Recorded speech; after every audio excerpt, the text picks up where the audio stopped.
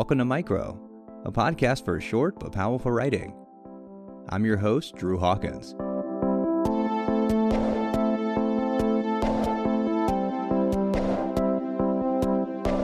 This special episode was a collaboration with the Rejection Letters Literary Journal. Dylan and I had the pleasure of reading and accepting original pieces for publication. We had an acceptance limit of 4 pieces, which made it really difficult, and we read so many incredible submissions. We're so grateful to everyone who participated. Ultimately, the 4 we chose have a similar tone, involving grunge, liminal identities, and finding a sacred element in quotidian moments. For more about the collaboration, here's D.T. Robbins, founder and editor of Rejection Letters. Hey, this is D.T. Robbins of Rejection Letters. I'm incredibly excited about these next few pieces you're going to hear. They're up on the Rejection Letters website. These authors are fantastic. Their pieces are fantastic. And if the parents of these authors are listening, I just want you to know they did all of this without you. They didn't need you at all. You think on that. Thank you, DT, for that strangely uplifting introduction. Now let's get right into it. Our first piece features a juxtaposition between routine and tradition with a delightful turn. Grab your coffee or your tea as you listen to Routine by James Lindley. Enjoy.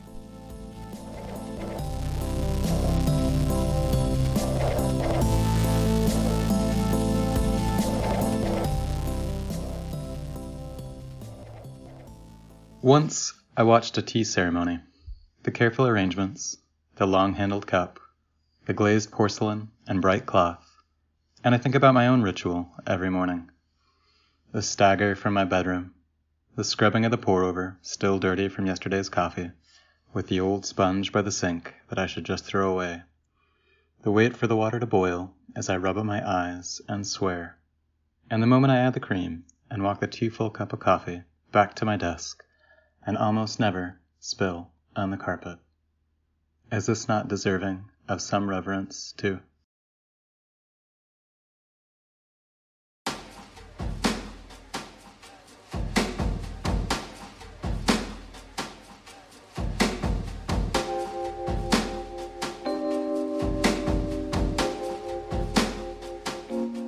James Lindley is a human person writing things on the internet. You can see his work on Twitter at @DuendeonFuego.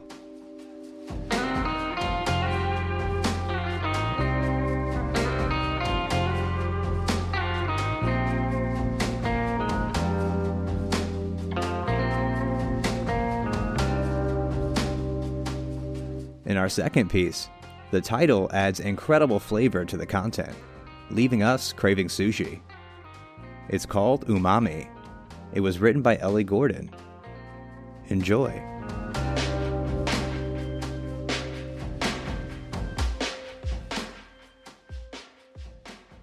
Umami. A man in a racing jacket sits at the sushi belt, while another man, vest in Windsor knot, sleeves rolled up, takes the next seat. Racing jacket debates on the tamago nigiri and decides he wants it the moment Windsor knot receives it. He dips the sweet egg in soy sauce and lifts it, dripping to his lips. Windsor knot notices Racing jacket staring eagerly. The stranger nods in greeting, and the other smiles as he chews. This goes on for some time with ahi, salmon, octopus, shrimp.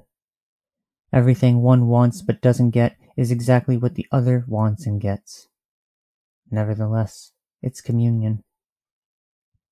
Unnoticed by these two, I sit transfixed by it. I sip the dregs of cooled sake, pay my tab, and return home alone, hungry and fulfilled.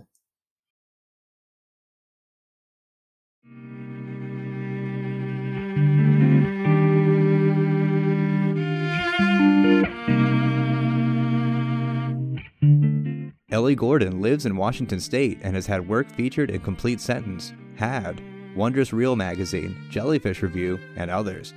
You can find her on Twitter at Autonomous Bagel.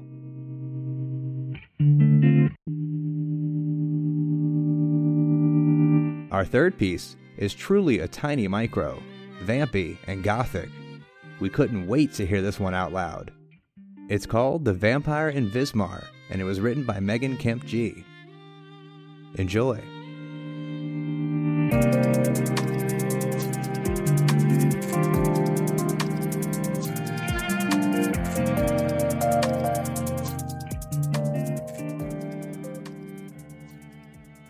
The Vampire in Vismar. The end of the world is a city full of a ship full of rats, with their fur full of ash, full of the wonderful thing that happened when I was uncareful, when I stayed out too late and too full of you.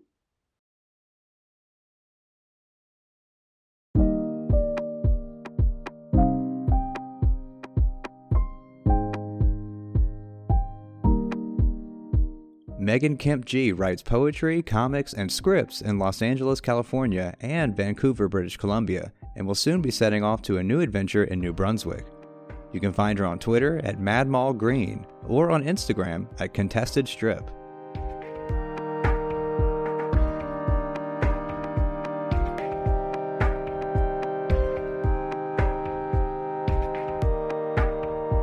Our fourth and final piece is the author's first ever publication, and we're honored to feature it.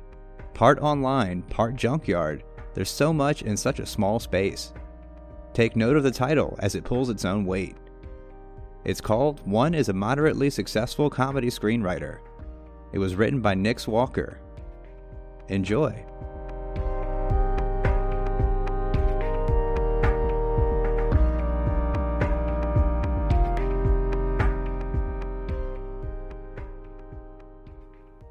One is a moderately successful comedy screenwriter. People don't like to see broken robots. So broken robots go places people don't go. They nest along the walls of sewers, cling to the legs of electricity pylons and pepper the steel frames of acre-long auto greenhouses. They form mechanical rock pools in slippery gaps of sub-tourist quality beaches, sharing in the cautiously relaxed, hushed loudness of young people being illicitly young. Intelligent widgets hoard together, forming swarms, sometimes churning out chimeric factory goods. The exposed guts of a phone, spray-painted with the metallic sheen of a car. 8 record player arms fused together like a spider. A sealed tin full of melted plastic. Poachers net the ones producing reliable replicas of branded parts and symbols, auctioning them for bounty. Complex anthropomorphic robots with physical and computing disabilities turn, in subverbal conspiracy, to the occupation of empty, luxury skyscrapers. Some dedicate their minds to meditation. Some experiment with living communally, developing social identity. Most just consume vast quantities of media. A few, discreetly, pretend to be human beings on the internet.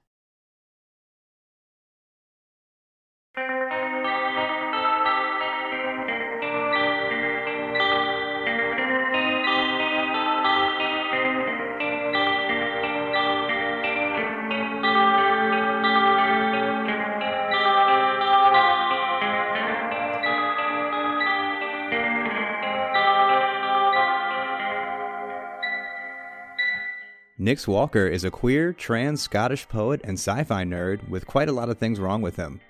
You can find him on Twitter at Nick Cerebus and on Instagram at Nick Cerebus Walker.